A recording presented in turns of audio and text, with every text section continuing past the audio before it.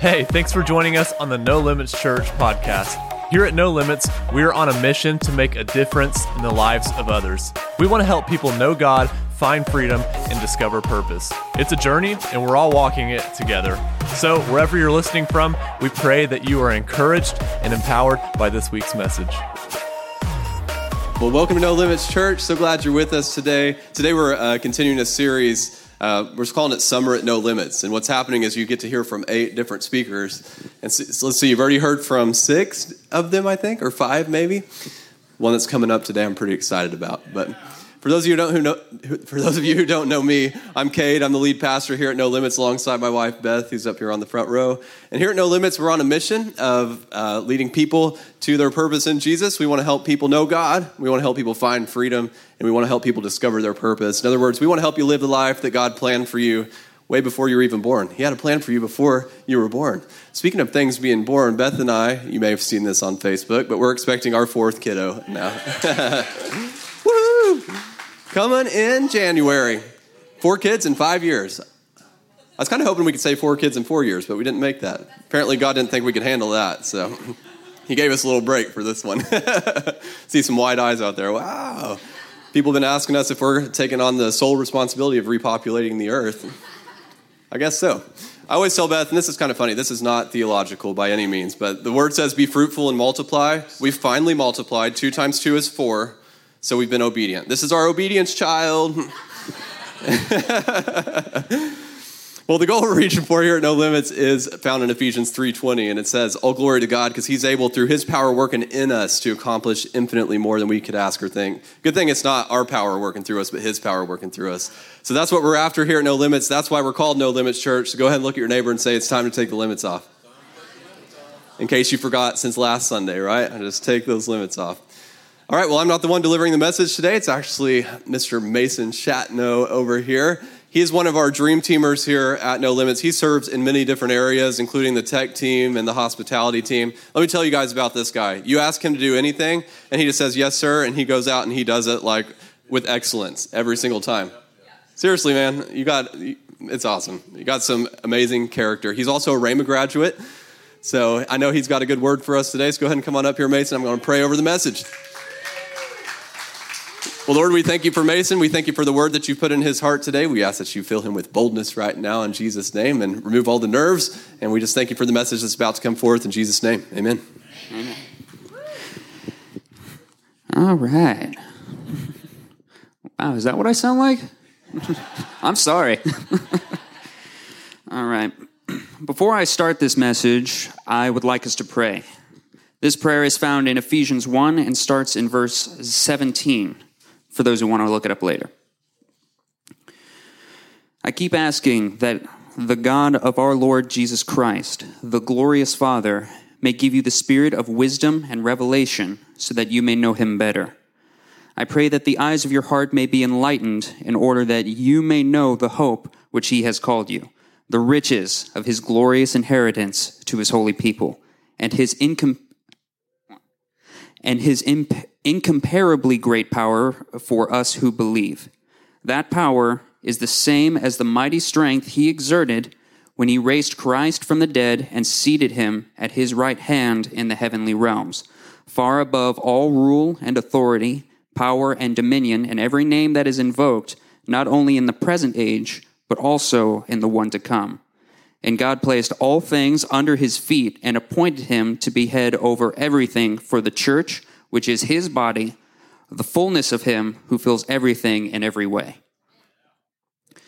I feel it's important to start with this prayer because we all can stand to get a little closer to God.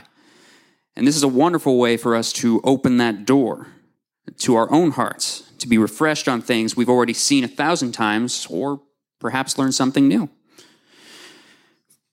As Cade said, and for those of you who don't know me personally, my name is Mason Chatnuff. It's okay, everyone mispronounces it. Everyone does. My dad tells me I mispronounce it sometimes, so you're not alone. All right, I was born in Tulsa, and I've lived in Owasso for as long as I can remember. I was baptized in a Presbyterian church in the summer of 2008 up in New Mexico. I came to this church in about 2010, 2011 maybe. back when it was still called Abiding Word Fellowship, a long time ago. I graduated from Owasso High School, class of 2017, and Rhema Bible Training College, class of 2019. My favorite pasta dish is fettuccine alfredo. My favorite pizza topping is Italian sausage. My jokes should be made of paper with how terrible they are. And I love video games. Now, I'm not what people nowadays refer to as a professional gamer, and I don't intend to be, so... All right. But they are definitely my favorite form of entertainment as it stands. Video games come in all sorts and can be categorized 100 plus different ways. Some are good, some are bad. Some allow you to build massive structures in minutes. Others design and create houses, even creatures, fly planes, airships, drive boats, trucks, trains, tanks. Some of us would really love to drive one of those, right? Where was I? Some are action-packed arenas where you fight courageously through hordes of enemies bent on your destruction. Some are cooperative games where survival and victory depends on the unity of your squad and the skills that we provide. And others still bring you and your friends in head-to-head battles of brawn and wit. The list goes on, and I could talk about them all day if you let me. I don't think Cade will, though. They all have their own flair and their own style. People are that way too. We have different styles and strategies, things that we excel at and others we don't, to say the least. Some of us couldn't be more different from each other and other of us couldn't possibly be more alike. You've got hundreds of personality tests that categorize us and organize us into nice little sections. We have skills as craftsmen, laborers, caretakers, all working our way through life, just trying to get by. There are a number of things you can accomplish in video games that are otherwise highly unlikely or just downright impossible. And in the event that something doesn't turn out quite how you expected, and it results in you losing, a number of games today use a system of checkpoints that you can reload to so you get another chance to try it again in another way. Hopefully with a better result. And otherwise, no real consequences besides wasted time. As far as the game is concerned, you never did anything past that checkpoint. And to those of you saying, I didn't come to your church to hear about your stupid games. What's this got to do with anything? We're just Bible student going to preach some Bible. Don't worry, my tirade's going to be relevant in a bit. But for now, you're right. Let's get into the word some. And by some, I mean a lot. All right, we're going to start by reading Matthew chapter 6. For those who would like context, this is the middle of the Sermon on the Mount, the sermon that he preached to the Jewish people in Galilee. It begins in chapter 5, and it continues all the way to verse 7. Be glad I'm not reading the whole thing, because that would take way too long. All right.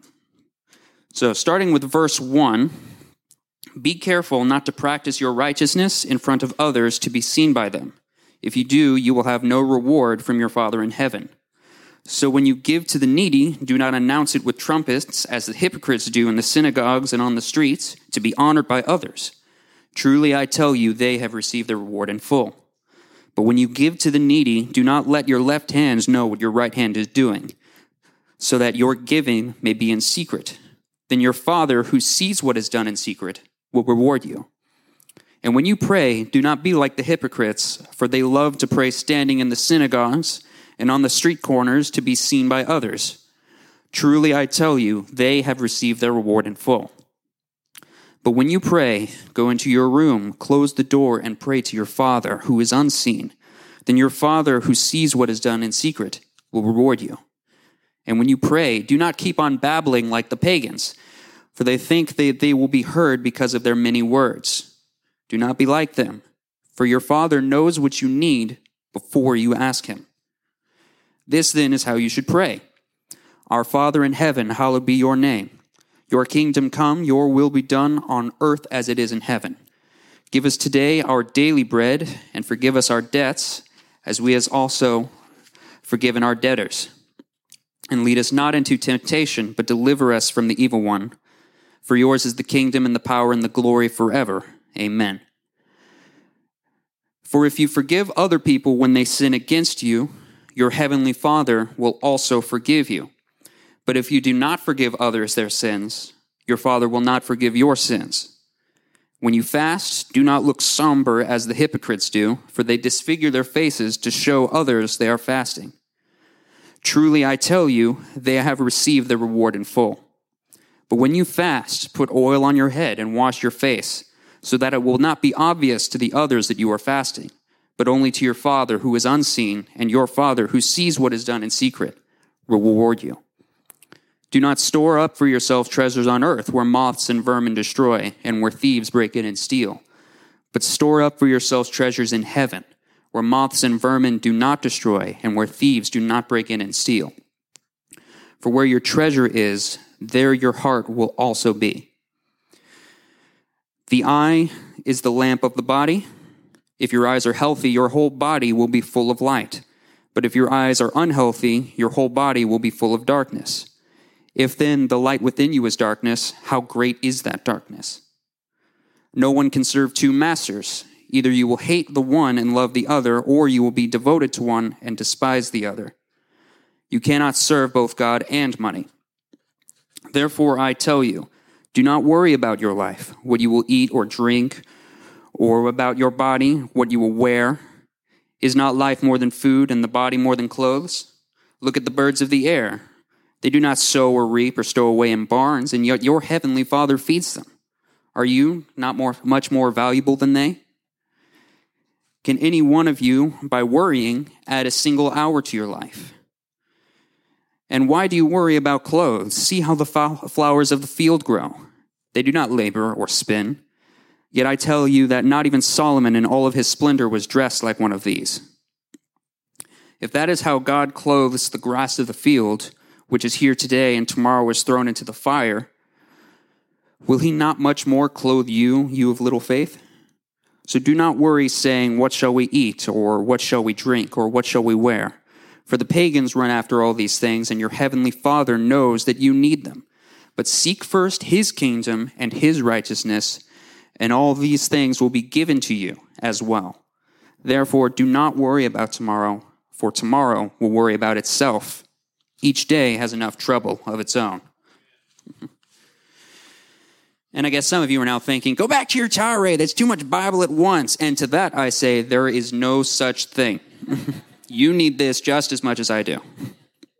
There's a lot of good in this particular chapter, and as it should be, seeing as these are the words of Jesus. The first section is for a do good from your own heart, not for attention message. The Lord's Prayer is in there, and you can do a message on that alone.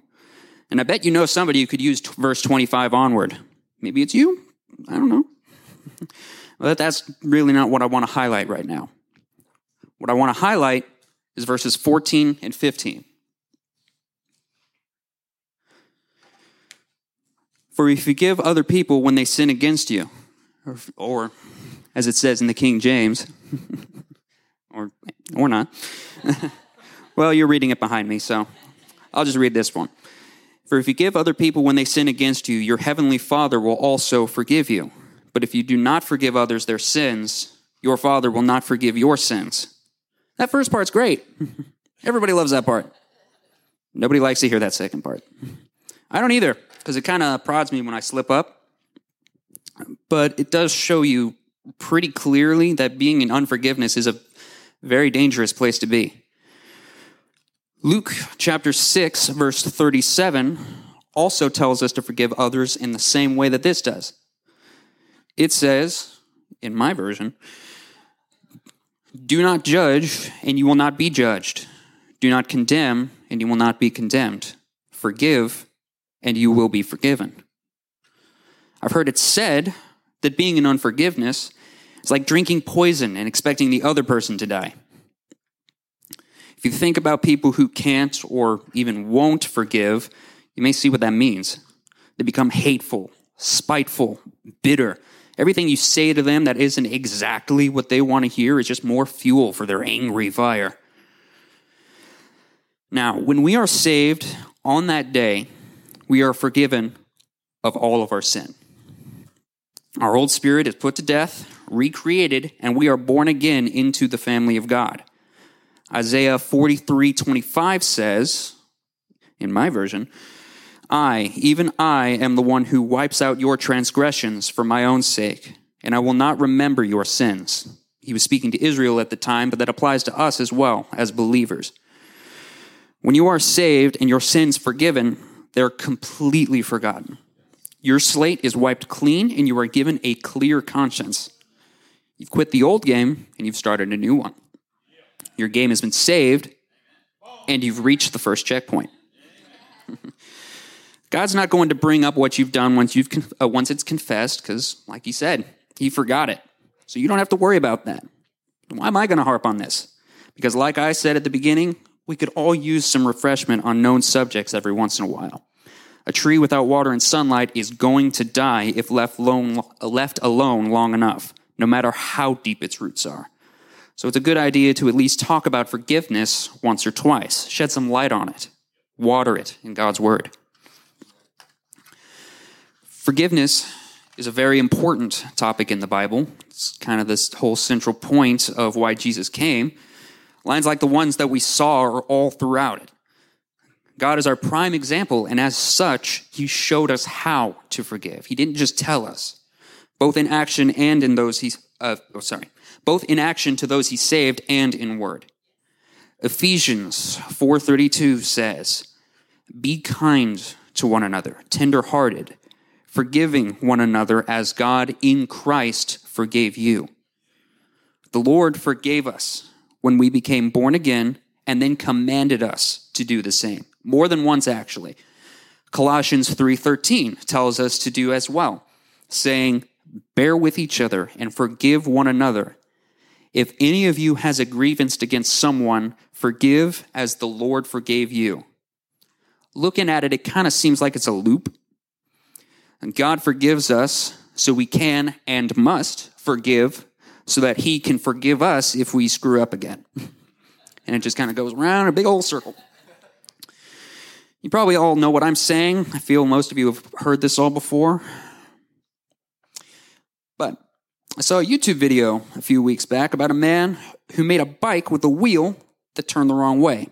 As in, you turn the handlebars to the left, and the wheel on the bike would turn to the right. Pretty backwards. He traveled around to various places, and he would talk about the bike. After doing so, he'd ask volunteers to come up and try and ride the bike across the stage for a monetary reward. I forget about how much. I think $20, $100. I forget. Okay, where was I? Many people came up to try. Not one of them succeeded. Not one. Every single one of them knew that when the handlebars went left, the wheel went right. He'd spent the whole time before that explaining it. And they know and understand how a normal bike works, and some of them have probably put a number of miles on a few bikes. But in practice, they couldn't do anything. At the end of the video, he said something that stuck with me. There is a difference between knowing and understanding. It stuck with me because as a student at Rhema, I'd learned a lot about the Bible. But I have recently discovered that even though I've been taught many things, I actually understand very little in practice. I know about God's love, and I understand it to a degree, but I don't understand it all. And as Cade says in the Ephesians prayer that he reads at the end of every day, we probably won't understand it to its fullest degree, but we can understand it better. I know I don't understand it all. I know that my dad loves me, and I understand what it's like to be a son receiving love from his father. But I don't understand the love of a father to a son or daughter, not in the way that my dad does, or Cade, or any of the other parents in this room. I have been told that being a parent is a whole new level of love. Because of that, my dad understands more than I do how much God the Father loves him, because he understands how much he himself loves me and my sister. I know about being filled with the Holy Spirit, and I understand it because I've been through it. I've been filled with the evidence of speaking in tongues, and I also know that both Jesus and Peter walked on water in the middle of a raging storm. I'm sorry to say, I don't quite understand that. I know it was by faith, but I don't quite understand that level, that degree of faith required to do that. Not like they do. I admire people who have that level of understanding on any subject. So I'm going to ask you a question, and I just want you to ask yourself this anytime you think on a subject in the Word. Any subject. You know it. But do you know it within? Do you truly understand? Let's get back to the subject of forgiveness now before I give you all any more reasons to practice when I'm preaching. You know who understood what forgiveness really meant? Simon Peter. He had firsthand experience on what forgiveness really meant. Matthew chapter 26, verses 31 and 35. Whenever that comes up, I'll read it. Okay, in my version it reads, "Then Jesus said to them, 'You will all fall away because of me this night, for it is written, I will strike down the shepherd, and the sheep of the flock shall be scattered. But after I have been raised, I will go ahead of you to Galilee.' But Peter said to him, 'Even though all may fall away because of you, I will never fall away.' Jesus said to him, 'Truly I say to you, this very night, before a rooster crows, you will deny me 3 times. Peter said to him, 'Even if I have to die with you, I will not deny you.' All the disciples said the same thing too." Pretty bold, right? This was the night that Jesus was going to be crucified, for those who need context. And those of you who've read this know exactly where this is going. Verse 69, same night, same chapter. "Now Peter was sitting outside in the courtyard, and a servant girl came to him and said, 'You too were with Jesus the Galilean.' But he denied it before them all, saying, 'I do not know what you are talking about.' When he had gone out to the gateway, another servant girl saw him and said to those who were there, 'This man was with Jesus of Nazareth.' And again he denied it with an oath, 'I do not know this man.' He swore. A little later, the bystanders came up and said to Peter, 'Surely you too are one of them, for even the way you talk, it gives it away.' Then he began to curse and swear, even worse, 'I do not know the man.' And immediately a rooster crowed. And Peter remembered the words which Jesus has said, 'Before a rooster crows, you will deny me 3 times.' And he went out and wept bitterly." So he lied and denied even knowing Jesus at all. Those of us who've been saved know and understand that the only way into heaven is through accepting Jesus Christ as our Savior. But Peter just did the opposite to try and save his skin. Matthew saw it, as we saw. In John 18, it tells the story from John's perspective, so we know he sees it. And yet, even with that, God forgave him. Why? Because he came back. In the book of John, chapter 21, we see where he did. Verse 1. "Afterward, Jesus appeared again to his disciples by the Sea of Galilee. It happened this way. Simon Peter, Thomas from Cana in Galilee, the sons of Zebedee, and 2 other disciples were together. 'I am going out to fish,' Simon Peter told them, and they said, 'We'll go with you.' So they went out and got into the boat, but that night they caught nothing. Early in the morning, Jesus stood on the shore, but the disciples did not realize that it was Jesus. He called out to them, 'Friends, haven't you any fish?' 'No,' they answered. He said, 'Throw your net on the right side of the boat, and you will find some.' When they did, they were unable to haul in the net in because of the large number of fish. Then the disciple whom Jesus loved, John, he never refers to himself as John in this chapter, in this book at all. He said to Peter, 'It is the Lord.' As soon as Simon Peter heard him say, 'It is the Lord,' he wrapped his outer garment around him, for he had taken it off, and jumped into the water. The other disciples followed in the boat, towing the net full of fish, for they were not far from shore, about 100 yards. When they had landed, they saw a fire of burning coals there with the fish on it and some bread. Jesus said to them, 'Bring some of the fish you have just caught.' So Simon Peter climbed back into the boat and dragged the net ashore. It was full of large fish, 153, but even with so many, the net was not torn. Jesus said to them, 'Come and have breakfast.' None of the disciples dared ask him, "Who are you?" For they knew it was the Lord. Jesus came, took the bread and gave it to them, and did the same with the fish. This was now the third time Jesus had appeared to his disciples after he was raised from the dead. When they had finished eating, Jesus said to Simon Peter, "Simon, son of John, do you love me more than these?" "Yes, Lord," he said, "you know that I love you." Jesus said, "Feed my lambs." Again, Jesus said, "Simon, son of John, do you love me?" He answered, "Yes, Lord, you know that I love you." Jesus said, "Take care of my sheep." The third time he said to him, "Simon, son of John, do you love me?" Peter was hurt because John asked him the third time, "Do you love me?" He said, "Lord, you know all things. You know that I love you." Jesus said, "Feed my sheep." Very truly, I tell you, when you were younger, you dressed yourself and went where you wanted. But when you are old, you will stretch out your hands, and someone else will dress you and lead you where you do not want to go. Jesus said this to indicate the kind of death. Then he said to him, "Follow me." Peter went on in the book of Acts to speak boldly for Christ in the temple of God and in the face of the religious leaders of that day, before and after being beaten and imprisoned, and also on more than one occasion, even to the end of his life when he was crucified upside down in Rome. God saves us, and he sees our progress as we grow and change into what he has designed us to be.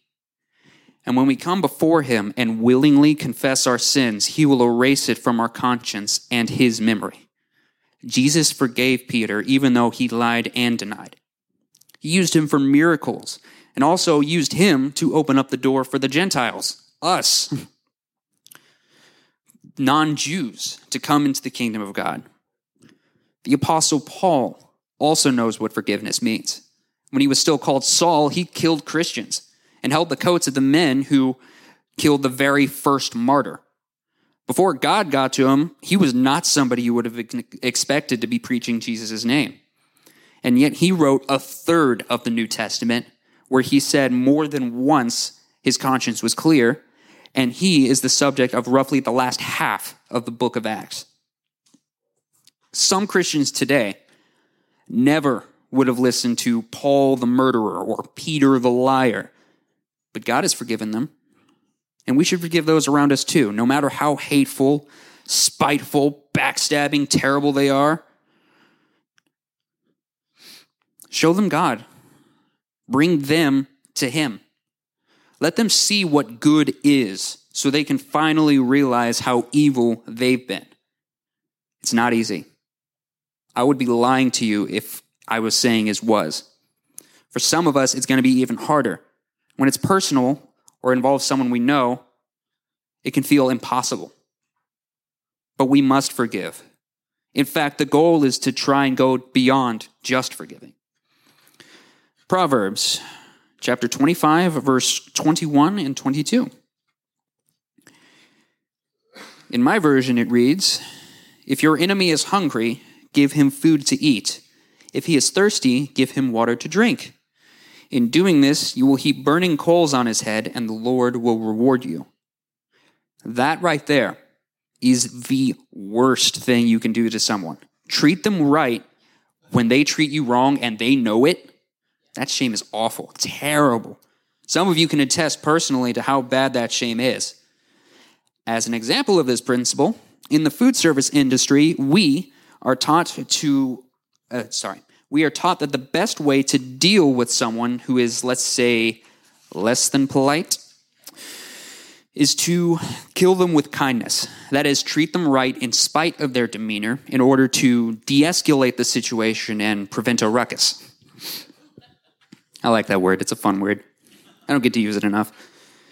I saw a story the other day of a server who was working in a sit-down restaurant. A good-sized family had come in while they were busy. The server had told them that the next tables would be available within 30 to 45 minutes and had them wait, as per usual with these types of restaurants when you come in at the hours they did. About 35 minutes had passed when a couple of tables that could be pushed together opened up. They hadn't been cleaned yet, but they were about to be. And at about that time, a lady from that aforementioned family came to the server and said something along the lines of, "You told me a table would be available in 30 minutes, and we've been sitting outside for 10 minutes more than that," which still would have put them at 40 minutes, and that's well within the time frame that they had been given. The server checked and made sure and informed the lady,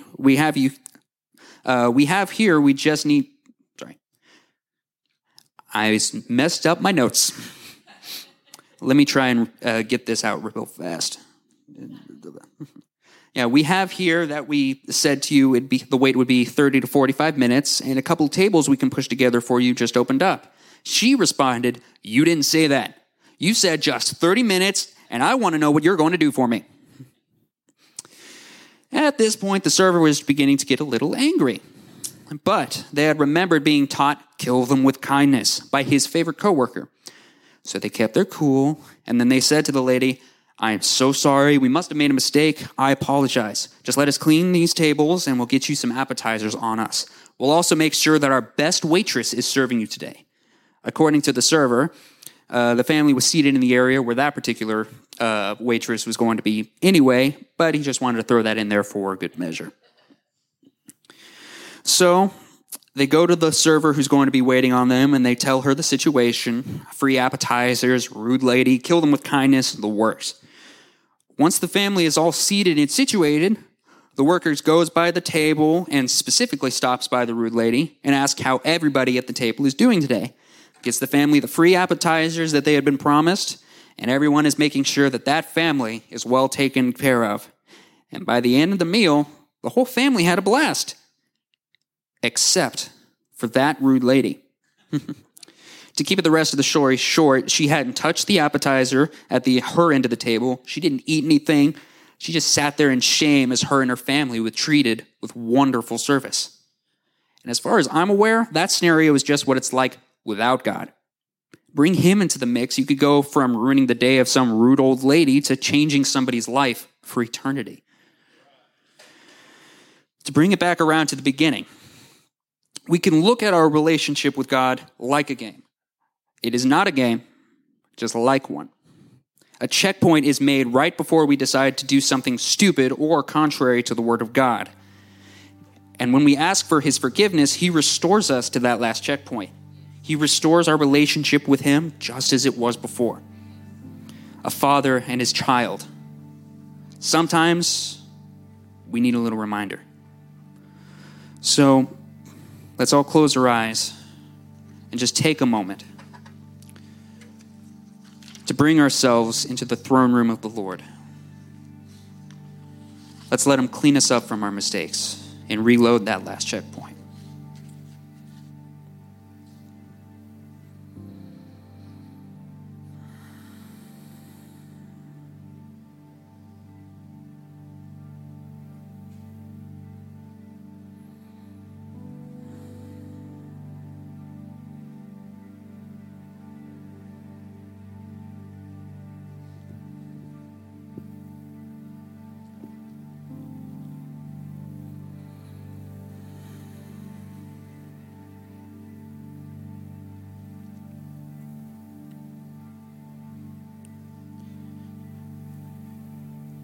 If you're sitting here watching, listening, and you realize that you are holding on to something that you really shouldn't be, some past hurt, big or small, just take it to the Lord.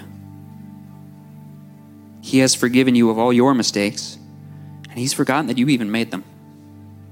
And just as he has done, he asks us to do. And if you're here and you realize that you haven't actually made a relationship with the Lord, then I invite you to say this confession with us. I pray that you not only know what you say, but you understand it and you mean it. Repeat after me, please. Jesus, I messed up. I am done wasting my time for nothing. I ask that you forgive me of my sins and cleanse me of all unrighteousness. And as you do, please help me to forgive those around me as you have forgiven me. Please make me into someone better. I accept you as the Lord and Savior, Jesus. Now, if you said that for the first time or finally understand what that means, then I just want to say to you, welcome to the family. Your life has just begun.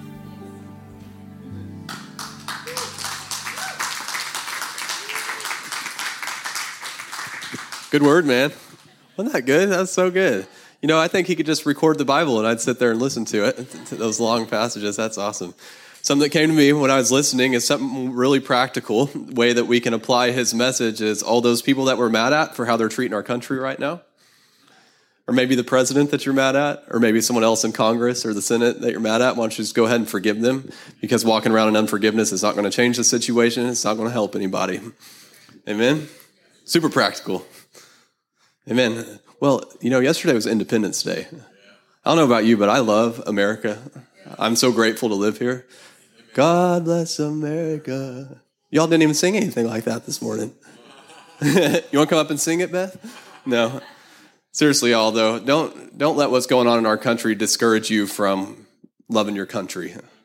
We got to love it because the word actually says that God wants the nations, which means that God cares about the nation of America. People are like, God doesn't care about the nation. He just cares about us as individuals. No, he cares about the nation. The nations are his inheritance, the inheritance of Jesus. So we need to stand up for our nation because I believe he's called our nation to be a blessing to the world. And if we're over here in shambles, we can't bless the world. So that's the whole purpose. God, bless America. God, humble your people, bring us to what you've called us to be. God, we want America to be restored as a blessing to the entire world. And we stand in the gap for our country in Jesus' name. Amen. Well, every Sunday, you guys know I like to take a moment and celebrate your generosity because you guys are just an amazing, generous church. And throughout all this COVID stuff, did you know that we've never struggled financially as a church? Like we've been able to keep all of our monthly commitments. And we've, even to missions and outreach, like we haven't had to cut anything. We're still sending monthly donations to Mexico and the Philippines and all that good stuff. And actually, we've gone beyond what we normally send on a monthly basis. And we've sent over $8,000 in addition to what we would normally do out to outreaches and things that we've done over the last few months. In the midst of COVID-19, take that, devil. That's God's economy right there. And if you haven't stepped into it, you might as well just go ahead. You can just step right out of the world's economy and into God's because he owns the place, y'all. He created the place. So you might as well hook up with him. God's provision comes regardless of what's going on around us. Let that truth sink in. It really does. And just like God's word says, your generosity is actually what connects you with his economy. It's like just that little connection point. So thank you for your generosity. It really enables us to make an incredible difference here at church, in our community, and all around the world. I say that all the time, and I really mean it. We are making a difference. So if you're ready to give today and you're giving by cash or check, you can raise your hand. One of our ushers will bring you an offering envelope. You can always give online today or anytime throughout the week. And the way you find that is just go to your browser, type in nolimits.fyi. Kind of weird, right? Not nolimits.com, but nolimits.fyi. There's a little giving button there. You tap that, it gets you where you need to go. Thank you so much for joining us, and a special thanks to those that give in to our ministry. It's because of your generous giving that we're able to lead people to Jesus and make a difference all around the world. If you're ready to give, head to your browser and type nolimits.fyi into the address bar.